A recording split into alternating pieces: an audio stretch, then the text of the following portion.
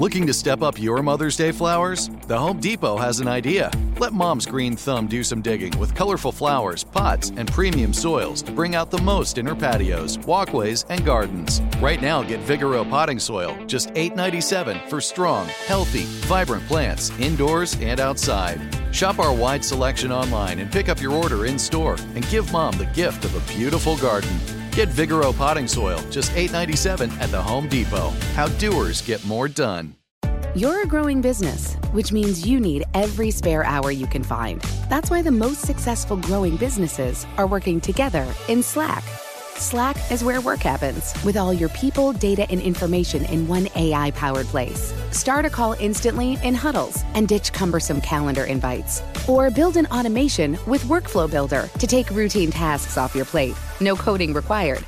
Grow your business in Slack. Visit slack.com to get started. What does every grocery store aisle now have in common? Products that come in paper packaging.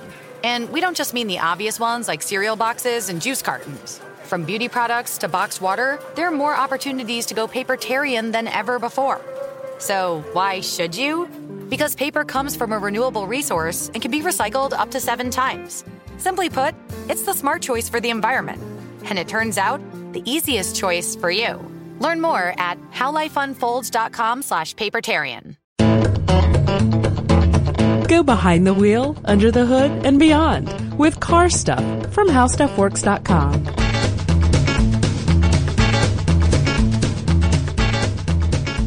Hi, and welcome to Car Stuff. I'm Scott. I'm Ben. We are joined, as always, by our Car Stuff pit crew. I decided we could call them now, right? I like it. We got Dylan, we've got Matt sometimes, and we've got, of course, Noel. And most importantly, ladies and gentlemen, you are you, and you are here. Thank you for dropping by. And welcome to Car Stuff, as Scott said earlier at the opening. Oh, that's all right. That was a long time ago. That was a long time ago. Seconds ago. Water under the bridge. Yeah, really. You gotta move on, Ben. You gotta move on. I gotta move on. Yeah. So let's move on right now. No sense standing on ceremony. Scott, you made my day earlier, a few weeks back, when you hipped me to today's topic, which is something I had no idea about and came to us from a listener mail. Yeah, I can't take all the credit for it. This came from a listener named Bill S., and Bill S. wrote in with a long note. This is the guy that was the Japanese consulate in Detroit. He's or he works for the Japanese consulate in Detroit, I should say. Maybe I said that wrong the last time, but he works for the Japanese consulate in Detroit. I should make that clear. Anyways, he had a bunch of stuff to say here. It's kind of a big grab bag of material, and one part of that note that I was going to read initially in a Nuts and Bolts episode a couple months ago, I didn't get to it. He mentioned something that was really, really intriguing, and I thought you would find this interesting, and you did. So that's today's topic. Just an excerpt out of the middle of this note here says, "As part of my job, I read a lot of news publications out of Ohio. I found this article about one of the hundreds of automotive companies that sprung up and died in the opening decades of the 20th century."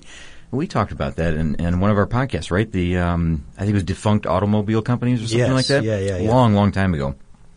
This one is named Templar Motors. Interesting name right off the bat, right? I mean, dun, dun. Makes you think of something. So it says the company even has a Masonic link that might be of interest to Ben if he's feeling particularly conspiratorial. Bill, you know about the other show. Yeah, that's right. So Templar Motors, and this is exactly what the name implies. This has a Masonic link to it. Yes, the company was active first in 1917, right? They started in 1917, and they were named for the Knights Templar. Yeah. It's unusual because a lot of car companies will just take the last name of the head guy, right? Yeah. Well, what's interesting is the head guy, or guys in this case, there were 3 of them, were all Knights Templar. They all had that ranking in the Masonic organization. So the guys' names were Arthur M. Dean, J.E. Matthews, and then Matthew F. Bramley, and they were all again Knights Templar. They're the founders of what eventually became known as Templar Motors Company. Initially, it was just called Templar Cars, I think, or Templar Motors. There's some restructuring that happens a little bit later on. The history of this place isn't very long. It's only about 8 years, but it is pretty interesting, and there's some little tidbits of information that go along with this that I found really intriguing. Oh, yeah. We'll try to touch on some of that, but it's funny. We've done this in the past when we talk about these, but this is a failed car company, really. It wasn't successful. Or did it just go underground? Okay. I wondered how many times you're going to use that voice throughout this podcast. So there's one. I'll mark them right here. One. Okay, all right. One. No need to get paperwork involved here. All right, so Scott. it was called Templar from about 1917 until 1923. Then there was something that happened we'll talk about in a minute here, but it became Templar Motor Car Company from 1923 until 1924 when it went out of existence. Just 1 year. Yep. So the three guys who get together, of the three, the original president is Matthew Bramley. He was the founder of the Cleveland Trinidad Paving Company. This place had a lot of history with Cleveland. They laid the first asphalt paved road in town. The Templar plant was at 4000 Halstead Street. They designed their own engines, and then they built them in their own factory. They used just a single chassis for the entire product line. Yeah, and all this has changed a little bit because we're talking about a company that was around right at the end of World War I. So the city has changed a bit, and we keep mentioning that it's in Cleveland or it's in Ohio. It's really in the greater what do you call it? I guess the greater metro area of Cleveland. It's a city that borders Cleveland. So you can still say it's in Cleveland, I suppose. But the city itself is Lakewood, Ohio, and the street that this factory now sits on is called Athens Avenue. So if you're looking for it, it's on Athens Avenue. Yeah, right near the water. They called it Halstead Street when the factory was in operation. That's correct. They did. Yeah. All these, I'm trying to say, like, all these things change over time. The city kind of develops and changes as things happen. But they're just off of Lake Erie. They're right there on the water, or near the water anyways. So this is a nice factory. They're an upstart at a time when upstart motor companies were way more common. And I think when we did some on defunct auto companies before, we mentioned the soda comparison. Yeah. Right?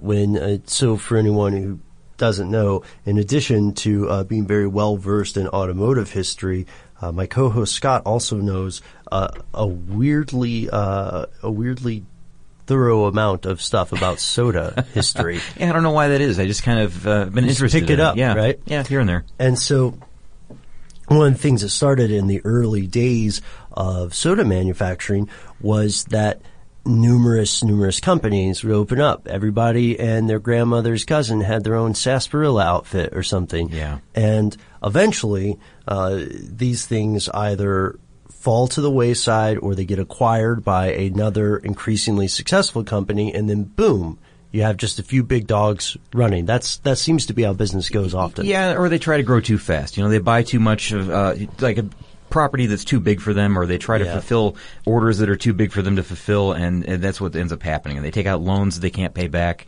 That's where a lot of those small companies went under. And that applies to small companies in general. Yeah. Oh, yeah, and that happened a lot with soda and with car companies. Yeah. So we talked about the thousands of car companies that went under in the United States, but just to give you an idea of how competitive this was in this era when they opened. To stay around 8 years is not too bad, really, for them. So Templar was one of more than 80 car companies that operated in just Northeast Ohio alone. Did you hear me? 80 car companies. Wow. Did you hear me, Ben? 80? I'm trying to emphasize that. You said 8, right? No, I said 80. 80 car companies in Northeast Ohio alone. So it gives you an idea of like that region, how many upstarts there were. And some of these, now we have to admit though, some of these didn't even produce more than one vehicle. Some didn't produce any vehicles. They were just on paper alone. Never got off the ground. And many produced very, very small numbers, very, very small productions. And even this company, which eventually, as we'll find out, they produced around 6,000 total in the end. Yeah. That's still considered a very small company. And I guess, if you want to put it this way, it was a failure, really, because it only lasted 8 years. And I know there are moments of success there, too. I mean, I totally get that. But anyways, it will be written about as, I guess, a failed car company, if you look at it that way. Right. So this car, it was kind of something special, though. It was a luxury car. But it was also, this is weird. The way they describe this is a couple of different ways. Maybe first what we should tell them is that it wasn't really a car that was entirely built in-house. Yeah. This is an assembled car. Yeah. So what they built, a little bit about that. Yeah, well, what they built, Templar designed and built their own engines. So that's what they did there at the factory. They designed and built their own engines, but then they also would take, I mentioned these other 80 companies that are in the area that building cars. They had custom built pieces made at other factories that would be then shipped to them at Templar and then assembled. So this is an assembled car, really, using their engine. And they all use the same single chassis for the entire product line. And then each of the bodies were built to, whatever specifications they wanted by 3 different companies. Mm-hmm. And those companies were the Lang Body Company, the Ohio Blower Company, and then a company called Rubay Company, R-U-B-A-Y. And so you could get one of these, many different models, of course, and you could do custom things with those models. But, again, they're all built on the single chassis. They all use the same engine at the time. Yeah, and this was not by any means uncommon. I would say this was more the rule than the exception for a lot of car manufacturers at the time, or, like custom coach builders would be given a chassis and an engine and then build around it in some cases, right? Yeah, it's not unheard of by any means. So nothing unusual. It's just another interesting little tidbit about this company. And as you would imagine, because of the Masonic roots with these guys being Knights Templar, its emblem was the Maltese cross, which is of course associated with the Knights Templar, or the Templar Knights. Right. Yeah, we didn't even talk about this. How about this? Why don't you tell us what the Knights Templar, what they consist of, maybe? Oh, man. Am I saying that right? Yes. I guess so. Okay. So the Knights Templar, the official name is the Poor Fellow Soldiers of Christ and of the Temple of Solomon. When they started, they became one of the wealthiest and most powerful Christian military orders in their heyday. Existed for nearly 2 centuries. They were fighters, right? They were fighters. They were fighters in the Crusades, and they were like elite fighters. They were the most skilled. The Catholic Church did endorse them in the 12th century, like 1129, late 1120s. Okay. I never thought I'd say that sentence. Close enough. Yeah.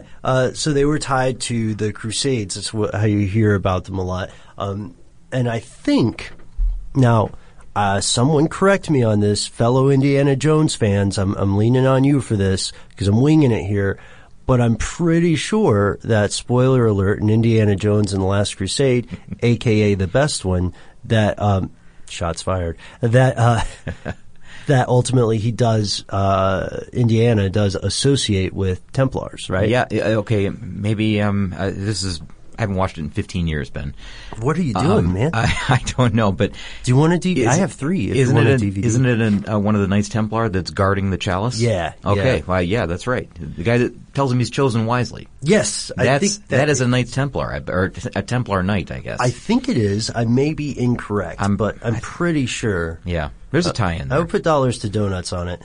So eventually, the Knights Templar, the historic original version, gets into some trouble, and the Grand Master of the organization is caught and tortured, and the Pope at the time, Pope Clement, decides to disband the order, but the group has. The group continued, according to different stories you'll hear in different other groups. So, Knights Templar in Freemasonry is a little bit different. That would be. Let me take a breath before I say it. The full name of the Knights Templar in Freemasonry is the United Religious, Military, and Masonic Orders of the Temple and of St. John of Jerusalem, Palestine, Rhodes, and Malta. Wow, they have to have a huge business card. Like, really big. Yeah. Maybe two-sided. Maybe it's tiny print. Maybe it folds out. That's a long name. I wonder why they have such an overly complicated name for themselves. Well, a lot of that stuff comes from tradition, I imagine. Now, just for full disclosure, Scott, neither you nor I, nor Dylan or Noel are ourselves Templars, right? Or Freemasons. Are you sure of that, Ben? Wait. No, and now a word from our sponsor. What? The Home Depot wants every mom to have their own outdoor oasis this Mother's Day, whether that be a new space to relax or a beautiful garden upgrade. At the Home Depot, you could give mom a gift that's as unique as she is, with a stylish and comfortable place to entertain or relax for the mom who does it all. And with convenient delivery, you won't have to stress over getting it to her either. Looking to step up your Mother's Day flowers for the mom who's great with gardening? Let Mom's Green Thumb do some digging with colorful flowers, pots, and premium soils to bring out the most in her patios, walkways, and gardens with the Home Depot's Mother's Day Savings Event happening now. Get Vigoro potting soil, just $8.97 for strong, healthy, vibrant plants indoors and outside. Start your Mother's Day shopping and saving today by checking out the Home Depot's extensive selection online at HomeDepot.com or directly in store near you with convenient pickup and delivery options. See HomeDepot.com/delivery for details. The Home Depot, how doers get more done. Spring is a time of renewal, so why not refresh your home with a little help from Blinds.com? We make getting custom window treatments a minor project with major impact. Choose from premium blinds, shades, and shutters. We even have options for your patio, too. Blinds.com invented a better way to shop for custom window treatments. There's no pushy salespeople in your home or inflated showroom prices. Our design experts can help you find the perfect window treatments on your schedule. We'll even send free samples directly to you. Plus, we can handle the measuring and installation for you. Unlimited window treatments installed for just one low cost. And with Blinds.com, you'll always get transparent pricing. No hidden fees. Our free shipping and 100% satisfaction guarantee can put the spring back into your step and into your home, too. Shop Blinds.com right now and save up to 45%. Up to 45% off for a limited time at Blinds.com. Blinds.com. Rules and restrictions may apply. Spectrum One is a big deal. You get Spectrum Internet with the most reliable internet speeds, free advanced Wi-Fi for enhanced security and privacy, and a free Spectrum Mobile Unlimited line with nationwide 5G included, all while saving big. For the big speed, big reliability, and big savings you want, get Spectrum One. Just $49.99 a month for 12 months. Visit spectrum.com/big deal for full details. Offer subject to change. Valid for qualified residential customers only. Service not available in all areas. Restrictions apply.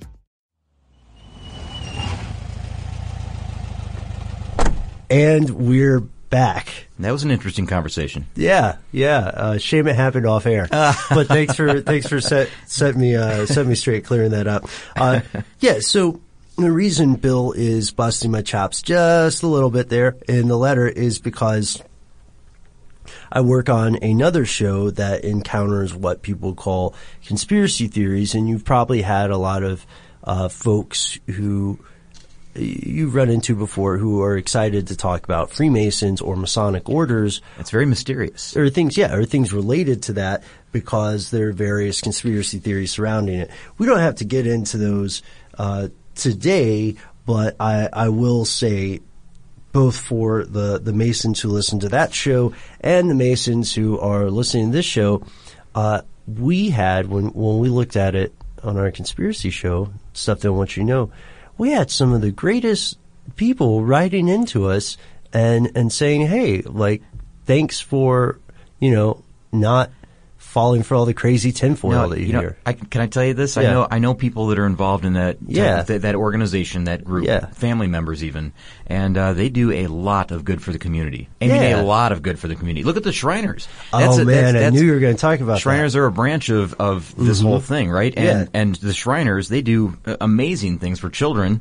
It's a really good organization. It's not just that one branch either. They all do a lot of community service. It's all about serving really for them.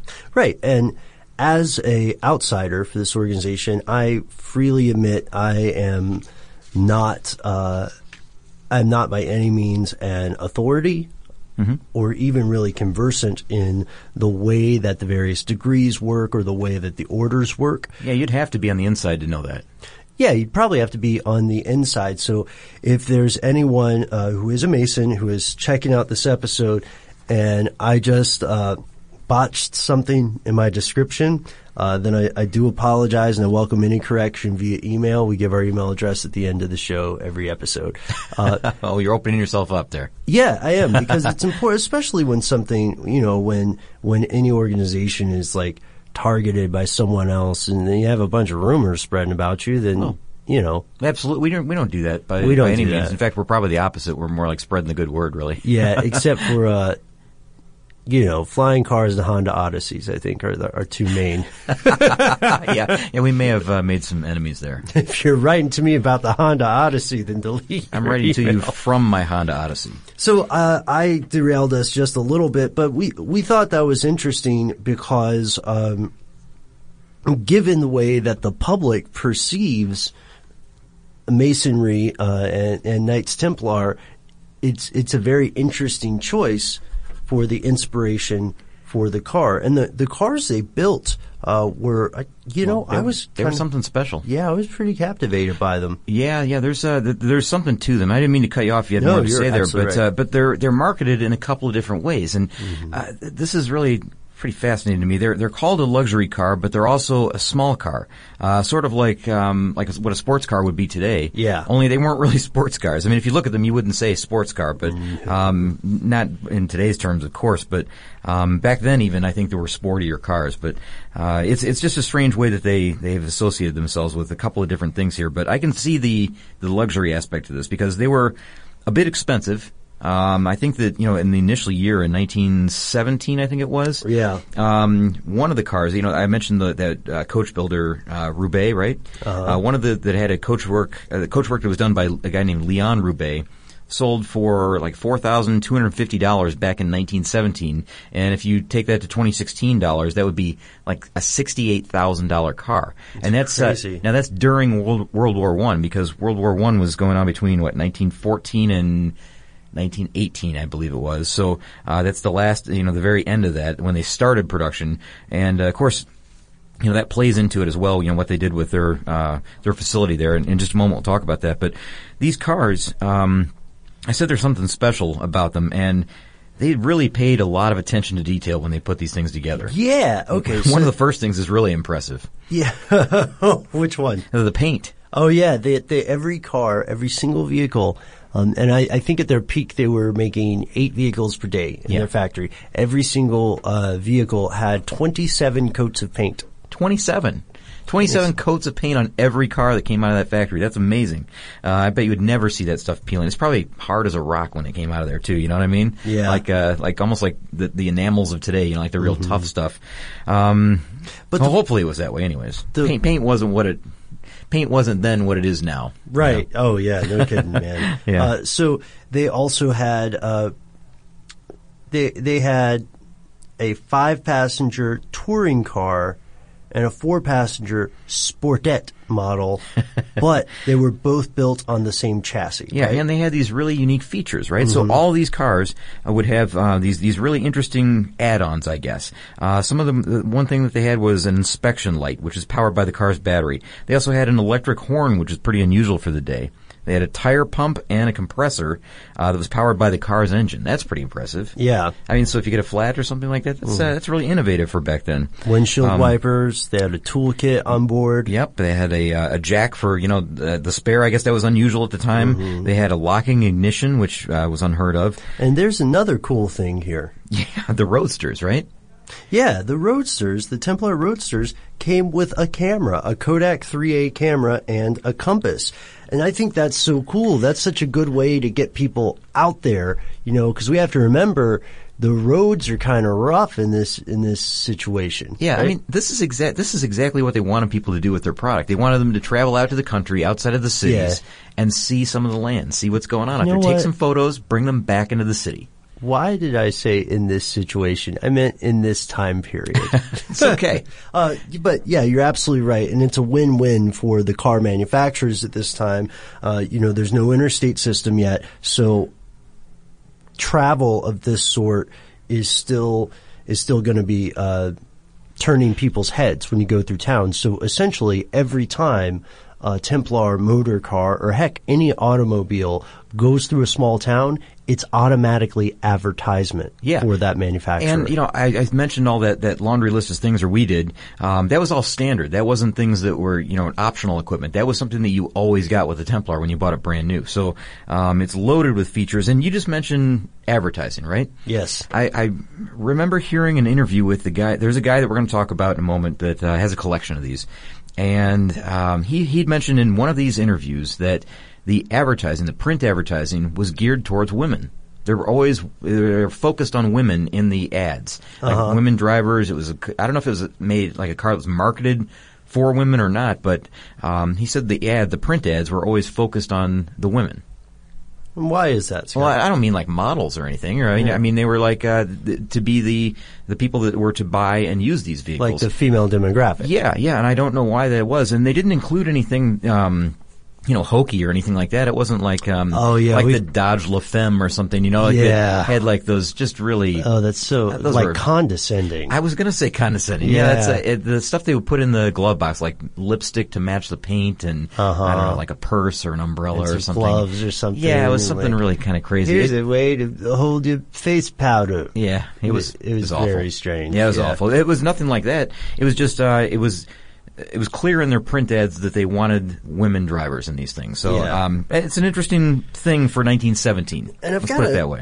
I've got to follow up, though, on I don't know if you saw this in the research, but one thing that I thought was really interesting, we already had some of your famous calculations of inflation there for a bespoke vehicle, right, that was custom coached. Yeah. Their typical car price ranged from $2,000 to $3,500. Okay. Over the length of the company, and still a little bit expensive. You're right, Scott. You are right. $2,000 in 1917 is about $37,700 in 2016. Okay. So, what's interesting to me about that is a little high, but it isn't completely out of the ballpark of what we would consider the average price of a sedan. Well, it's not like a Duesenberg or something like that. Right, or a Packard. Or a Packard, or what were the other ones? The 3 Ps, right? Peerless, Packard, and I can't remember. Pierce Arrow. Nah. Oh, yeah, Pierce Arrow. Pierce Arrow. It is Pierce Arrow, yeah. Oh, is that why there's all this confetti and balloons dropping down in the studio? Nice work, Ben. Nice work. I can't remember anything. That's good. So, it wasn't something like that, but it was sort of expensive, but not the most expensive, maybe. Yeah. And then there's a list of cars, that was similar to in price, I guess, or right around the ballpark. Yeah. Or some of a few lower too, like Oldsmobile Runabout, or, the Cole 30 and the Colt Runabout. They were all a little bit lower, probably about half the price, really, is this vehicle. One other thing we should point out here is that when the time frame that we're talking about, like as the company progressed, or maybe I need to go back a moment here. How about that? All right. Let's go back. We'll rewind. Because we kind of glossed over the war era. Going back to the war years, and again, this is World War I at the very end when they started production, which is just terrible timing. I don't know why they would attempt that, but they started in 1917. Of course, it went on until 1918. They had to back production way down. They didn't completely stop production. They built about 150 cars in 1918. But they did also contribute to the war effort, as did almost every automobile manufacturer in the United States. They built at that factory. They built artillery shells for the war effort, and there was a certain size that they built. I don't remember exactly what it was, but it was their part for the war, and they backed production way down. And I would guess that. I'm not going to say this for sure, but the war ended late in 1918. I wonder if the production number is so low because they started production at the very end of 1918. That might be the case. They only made around 150 cars that year. Yeah, so that could be the last 2 months of the year. It could be that they were just building 1 or 2 here and there in between. These shell orders. I just don't know what the exact situation was there, but so they've got this. This car factory up and going again in 1918, and they're successful. As you said, they were at peak. They were building like 8 cars a day. 8 cars a day, and then in 1919 they really started cooking with gas because they added another body type. They had 3 body types: the coupe, sportette, and sedan, and they had like 900 employees. Oh, that's big. Yeah, so they were growing. Well, the factory, we mentioned this factory a couple times. It's 300,000 square feet of space. It's a big factory. So they had a lot of room to do this, and you said 900 employees. That's pretty big. They built 1,800 cars in 1919. And that's just 1 year. And we also have to consider, at this point in history, these are all pretty much handmade. Yeah. And they are all handmade. Right. Yeah. Oh, yeah. No robots making. No robots welding. I don't need to say pretty much. Yeah. And this is also the post-war boom. So a lot of companies are growing, and there are also, because of these increased economic opportunities, more people are capable of buying cars. Yes, so they increased the price a little bit. In 1920 and 1921, they bumped the prices up a little bit on their cars. And, of course, people paid that because it was a quality vehicle, right? But you have to understand, too, that the car had been unchanged from the beginning of the company until now. I mean, they added this one sedan body style, right? And that was about it. Yeah. The car itself, the chassis, the engine, the basics, I guess, of the car. You can still get custom coach work done, but it had basically remained unchanged. And in, 1920, I guess it'd be after 21, in 1922, they started to announce a couple of cheaper models. There was competition that was, as you said, this is a post-war boom, right? So a lot of companies are doing what they're doing. There's a lot of competition out there, and they decided that they needed to create some cheaper models, and they came out with this Roadster and this Deluxe Sports model, which came in at just under $2,000. And you said $2,000 was ballpark, what, $30,000? $37,000. $37,000. So a little more affordable, I guess, for everybody at that time. Proportionally, if you want to put it that way. But these models that were now a little bit cheaper, the Roadster and the Deluxe Sports, I should say, came about right after something major had happened at the factory, something that was a bit of a setback to the company itself, right? Kind of the downturn of the whole company. Right. And downturn is almost doesn't do it justice. Okay, this is the onset of the demise of the company. Yeah, the beginning of the end. It happened in 1921, but we'll tell you when we come back. And now a word from our sponsor. The Home Depot wants every mom to have their own outdoor oasis this Mother's Day, whether that be a new space to relax or a beautiful garden upgrade. At the Home Depot, you could give mom a gift that's as unique as she is, with a stylish and comfortable place to entertain or relax for the mom who does it all. And with convenient delivery, you won't have to stress over getting it to her either. Looking to step up your Mother's Day flowers for the mom who's great with gardening? Let Mom's Green Thumb do some digging with colorful flowers, pots, and premium soils to bring out the most in her patios, walkways, and gardens with the Home Depot's Mother's Day Savings Event happening now. Get Vigoro potting soil, just $8.97 for strong, healthy, vibrant plants indoors and outside. Start your Mother's Day shopping and saving today by checking out the Home Depot's extensive selection online at HomeDepot.com or directly in-store near you with convenient pickup and delivery options. See HomeDepot.com/delivery for details. The Home Depot, how doers get more done. Spring is a time of renewal, so why not refresh your home with a little help from Blinds.com? We make getting custom window treatments a minor project with major impact. Choose from premium blinds, shades, and shutters. We even have options for your patio, too.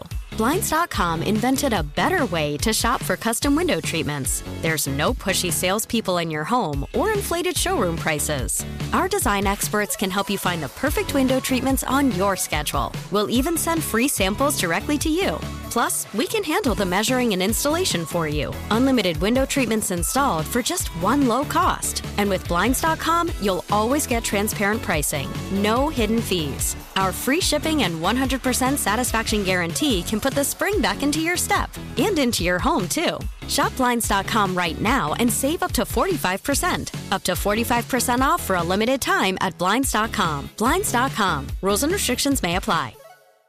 Spectrum One is a big deal. You get Spectrum Internet with the most reliable internet speeds, free advanced Wi-Fi for enhanced security and privacy, and a free Spectrum Mobile Unlimited line with nationwide 5G included, all while saving big. For the big speed, big reliability, and big savings you want, get Spectrum One. Just $49.99 a month for 12 months. Visit spectrum.com/big deal for full details. Offer subject to change. Valid for qualified residential customers only. Service not available in all areas. Restrictions apply.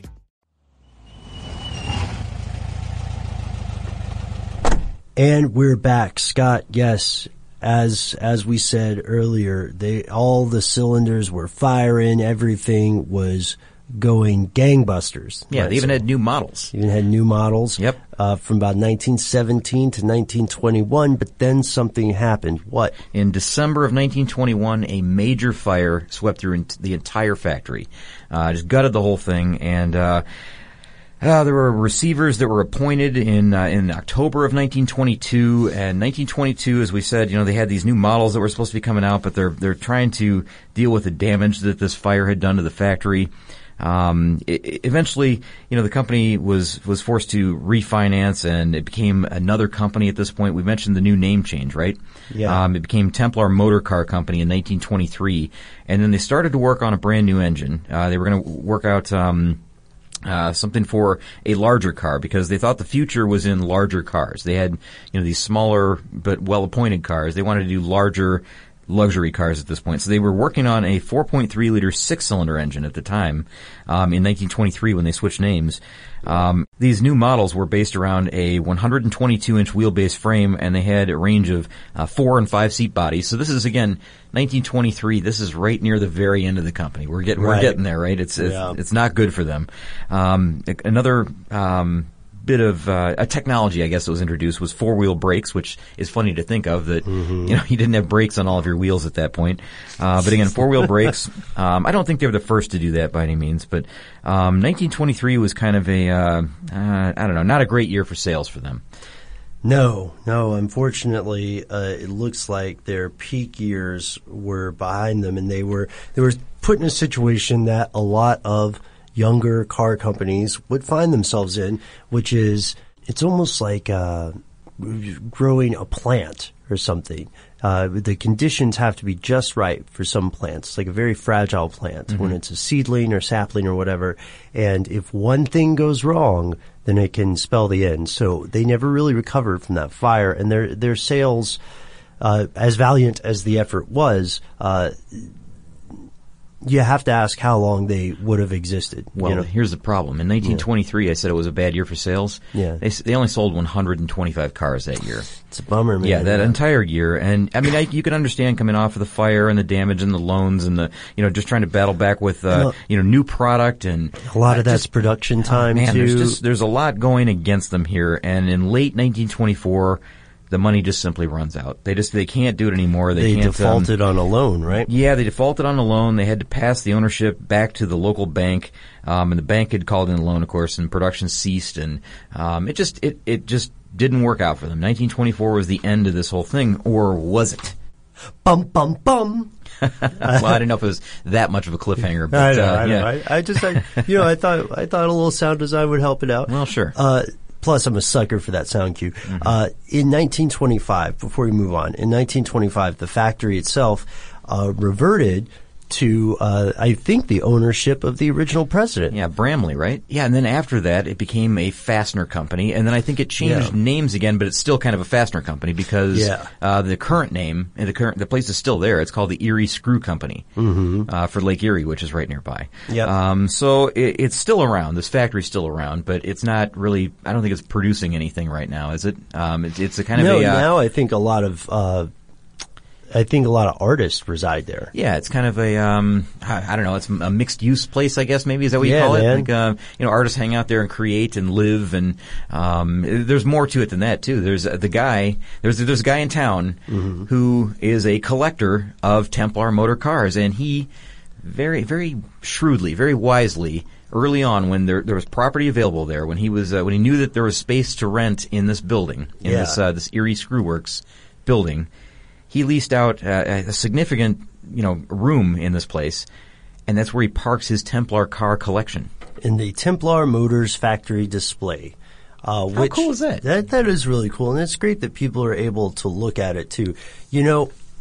If I could be candid, it sounds like the screw factory is very similar in some ways to where I'm living now, which is that old Ford factory. Yeah, it is. It's very similar to that. Yeah, so I've got a little bit of envy because there's not a display of, the kind of Fords that were manufactured there, but also it's it's kind of a wild place. So, well, it seems to me though, like with the history of the place that you live in, that they should maybe have one on display. Management should buy one, even if it's not in the best condition. Yeah, just one for display. Like it's a nod to the history of the place. Really, I think that's something that a lot of places do. You know, if they inhabit a place that is famous for something, yeah. I don't know.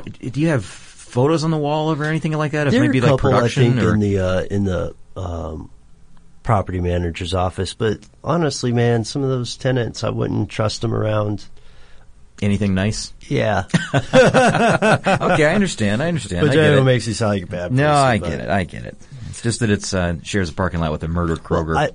I should mention that too. It did share a parking lot with the Kroger that in Atlanta is known as the murder Kroger. But I don't live in a bad neighborhood, you guys. Oh, no. I just live in a very... we would never say that. Yeah, we would never say that because Snakebite will find out. That's right. So the guy that was so smart to lease some space in this building, his name is Dave Bueller. Mm-hmm. And Dave has a collection of about a dozen of these cars, which is extremely impressive because, you know, the numbers that we told you, the low production numbers, relatively low, 6,000 cars total, they think that only about 30 of these cars exist in the world today. Right. That's a ballpark. No one's really exactly sure, but, 30 is right about where they're comfortable saying that's the number that's out there. He has 12 of them. Or about 12. I don't know if it's exactly 12. And he also has just a ton of memorabilia. And you can go there, and this is maybe one of the most fascinating parts of this thing. And I've got one more little story I want to tell you after this, but this is the guy that again, has the space. If you call, and you can do this on the Templar Motors site, there's a Templar Motor Car site. Yeah. And he operates that, and you can call and request that he show you around the property there. I guess it's just free admission. He'll show you it by appointment only. So you can't just walk up and go in unless there's like an open to the public day, which I don't have any knowledge of right now. But right. You can contact him, and I don't have any of the contact information. But if you go to his website, it's just Templar Motors. You search it, you'll find it. It's right there in Lakewood, Ohio, and again, it's just it's probably the largest collection of Templar Motors memorabilia and cars that you'll ever see in one place. I can say that for sure. Yeah. It's the largest you'll see. Right. I have immense respect for people like Mr. Bueller because what they're doing there, I personally believe it goes beyond collecting cars. And collecting cars and preserving them is also a noble pursuit, in my opinion. Sure. But to share it with the world this way, you're becoming an historian, and because he is the expert here, he is the historian. Yeah. And I would love to bend his ear about some more information about Templar. Well, he's the go-to guy for sure on this this subject. I mentioned that there was one other thing that I wanted to mention regarding this topic, and it's something that had just I don't know if I ever even let this register in my head when I've heard about this, but I think we've all heard the name Cannonball Baker before, right? Yes. The name E.G. Cannonball Baker. Uh-huh. In 1919, this guy Cannonball Baker set a world record for speed by driving a Templar vehicle from New York City to Chicago. So this is not coast to coast. This is New York to Chicago in 1919 in 26 hours and 50 minutes. That's a long time to get Holy there. Smokes. But you got to remember the condition of the road, right? Yeah. Now, if the name Cannonball Baker, rings a bell, the reason is because it's tied into NASCAR history as well. And he was also the inspiration for the film Cannonball Run in the 1980s because he was the one who first drove. Well, I don't know if he did it first, but he did it fastest. He drove from New York to L.A. In fact, I know he didn't do it first. He drove from New York to L.A. In a record time in, again, another Templar car in 1920. So a year later he did this. He crossed the entire nation in 6 days, 17 hours, and 33 minutes. And one of the little bits of lore around this story. Now, remember, this is almost a week-long trip to get across the country. Supposedly, he never took his shoes off the entire time. Oh, gross. So, yeah, I know, but I think what he was saying was, when in his interviews afterwards, that he never had time to really rest. That it was on the road the whole time. He and his mechanic, and it's quite a tale, really, if you read about the Cannonball Baker's run across the United States. Now, again, he's not the very first one to do it, wasn't it? Oh, that was the subject of a PBS documentary, Horatio's Drive, I think it was. Yeah, The guy that we talked about it. And it inadvertently became a race because a manufacturer tried to do it. He was a privateer. Right. And a manufacturer heard about it and tried to catch him and pass him before he made it. You know. And he went with he had his mechanic with him, too. Yeah, and a dog named Bud. Yeah, that wore doggles. Remember those? Yes. Yeah, there's some really cool photographs and some really... Man, that's a great story. I love that story. Yeah, it was the inspiration for Air Bud. And it was not. I almost went on and just said, oh, yeah. But really, this Cannonball Baker guy, and I should also point out that the guy that did the Horatio's Drive thing, I can't remember his name exactly, all of it, but he was not in a Templar, but Cannonball Baker was in a Templar car. And again, he used that vehicle to kind of showcase the durability and the safety of the vehicle in making these long-distance journeys way back then. So the Templar Motor Company, in summation, was making quality vehicles, right? Yeah. And they were on the higher end because they were emphasizing luxury. Yeah. But they really had, they were smart about the way they went with and followed through their business plan. But the problem is that sometimes these kind of catastrophes just occur. A fire is like it's a devastating thing to any small business, really. Yeah, and it's not predictable. Yeah, and I call it small business. It wasn't really a small business, but it was a business with 900 people. It's devastating to a startup company like that. Early on in their history. It makes you wonder, though, had that fire not happened, would that be a name that we would be far more familiar with today? I mean, would they have gone on to success, or would they have kind of fizzled out? I mean, you never know. Would we be driving Templars? Yes, I mean, so many of those companies went under. Then I'm not saying that they would become one of the big three. It'd be like the big four. Be like Ford, Chrysler, GM, and Templar. You can dream, though. I would love to drive a car that was a Templar. Well, car. it'd be kind of cool. It would be. And if you go to this factory too, you'll see the Maltese cross on the windows, and it's all over the cars. I mean, there's symbols all over those cars. Right. And the symbolism is not just some aesthetic. Oh, this looks cool. It does represent, I think beatitudes or principles, values, associated with the Templars, which I think is neat. Every car has a story, and this just has a really interesting one. And I gotta tell you, man, I was having a hard time finding out how the fire started. Yeah. And I really want to know. Oh, come on. No, I'm not. Look, I'm not spinning any tinfoil tales here.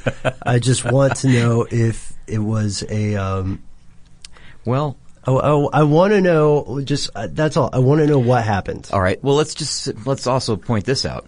Cleveland is awful close to Detroit, isn't it?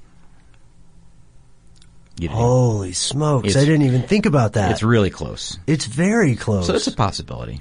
No there's way. There's always a possibility, right? Yeah. I mean, it's more than likely that, it was in 1921, maybe safety standards weren't quite as high as they are now, Ben, and, some sparks from the coal burning furnace in the wooden storage area. And they did have a lot of storage area. Like just have a shed full of wood in the middle of the factory. And they did have a lot of paint.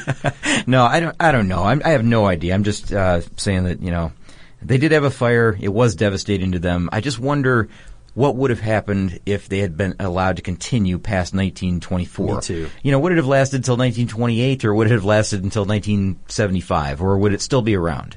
You know what? I am going to say you're right.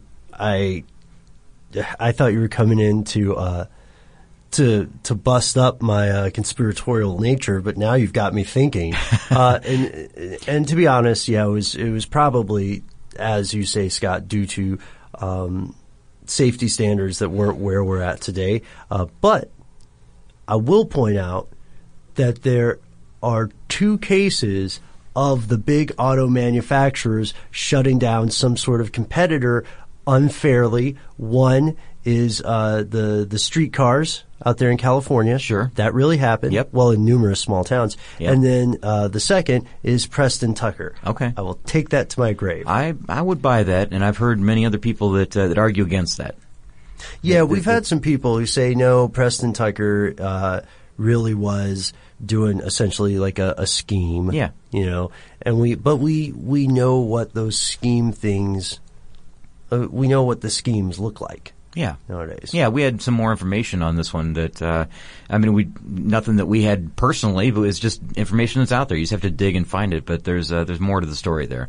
Okay, so, wow. But you know what? Okay, here's one more little thing that could have happened, I suppose. I mean, there are 80 competitors right in that very area, like in that tight little area. Yeah.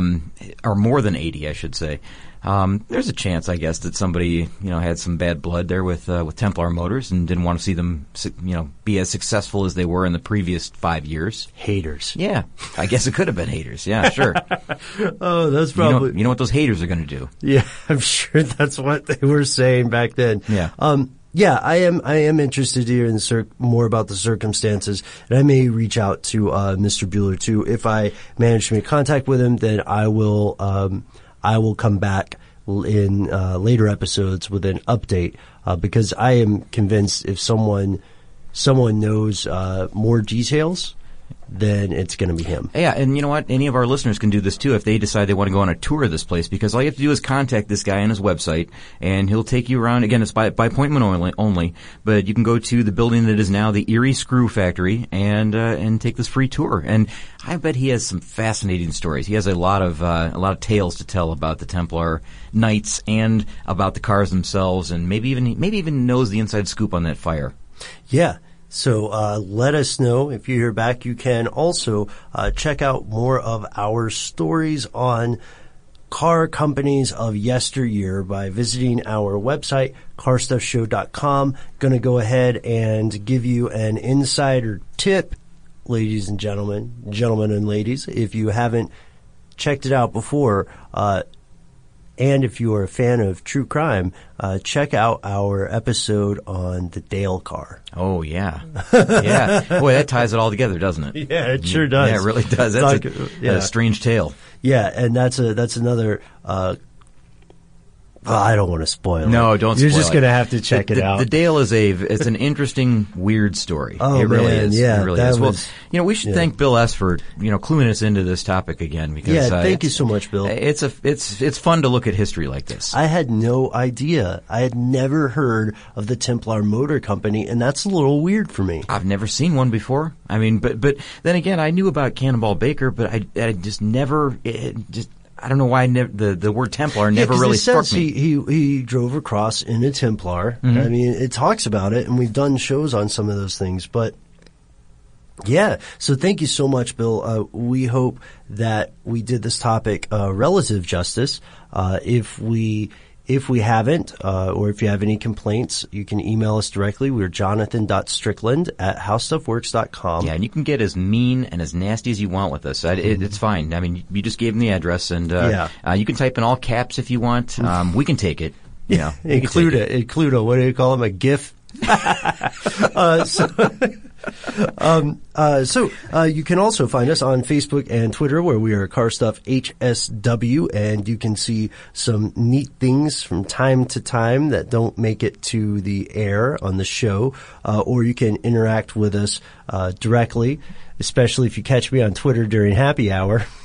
Ben, I wonder if Jonathan has any idea that we use him as like our complaint side. I wonder if he's really getting any of this stuff. Oh my gosh. Okay. Here, I'll tell you the truth. So this is a guy's, a coworker of ours, friend of the show. We've guested on each other's podcasts. He's the host of Tech Stuff in a show called Forward Thinking. And, both Scott and I have, been on his show multiple times on Tech Stuff. It's a great show, and if you like engineering, you like mechanics, you like the future of technology, or even the past of technology, we wholeheartedly recommend it, not just the episodes that we happen to be in. But I wrote to Jonathan, I think it may have been on Twitter or something, man, and it was on Twitter or it was in an email, where I said, oh, hey, I forgot. I almost did that joke that you do where you tell somebody to send their complaints to someone else's address. But then I stopped because I didn't want to steal your thing. And he shoots me a look that is as cold as the Arctic on winter solstice or something. And he says, that's not my joke, Ben. That's your joke. Oh boy. So maybe. So I think he has had a few emails. He might have received a few notes. I think he may have. This is funny. He's never talked to me about it. He's never talked. That's the closest. Okay. But if so, Jonathan, Ben apologizes. I was going to say I would like to be the kind of person who would apologize. Dream big, 2017. But yeah, in all seriousness, if you have some more information on the Templar Motor Company, we'd love to hear from you. If you have some recommendations for topics you think your fellow listeners would enjoy in the future, then take a page from Bill S. and write to us directly. We are carstuff@howstuffworks.com. That is our actual address. That's the one.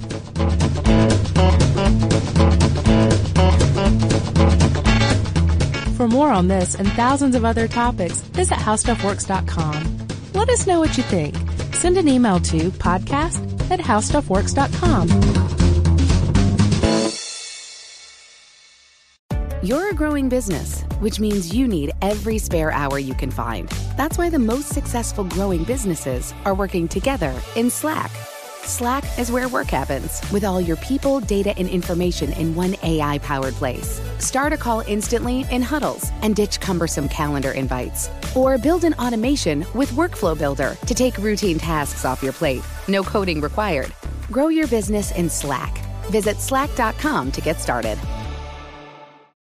For the ones who work hard to ensure their crew can always go the extra mile, and the ones who get in early so everyone can go home on time, there's Grainger, offering professional-grade supplies backed by product experts so you can quickly and easily find what you need. Plus, you can count on access to a committed team ready to go the extra mile for you. Call, click Grainger.com, or just stop by. Grainger, for the ones who get it done. Viking, committed to exploring the world in comfort. Journey through the heart of Europe on an elegant Viking longship with thoughtful service, cultural enrichment, and all-inclusive fares. Discover more at Viking.com.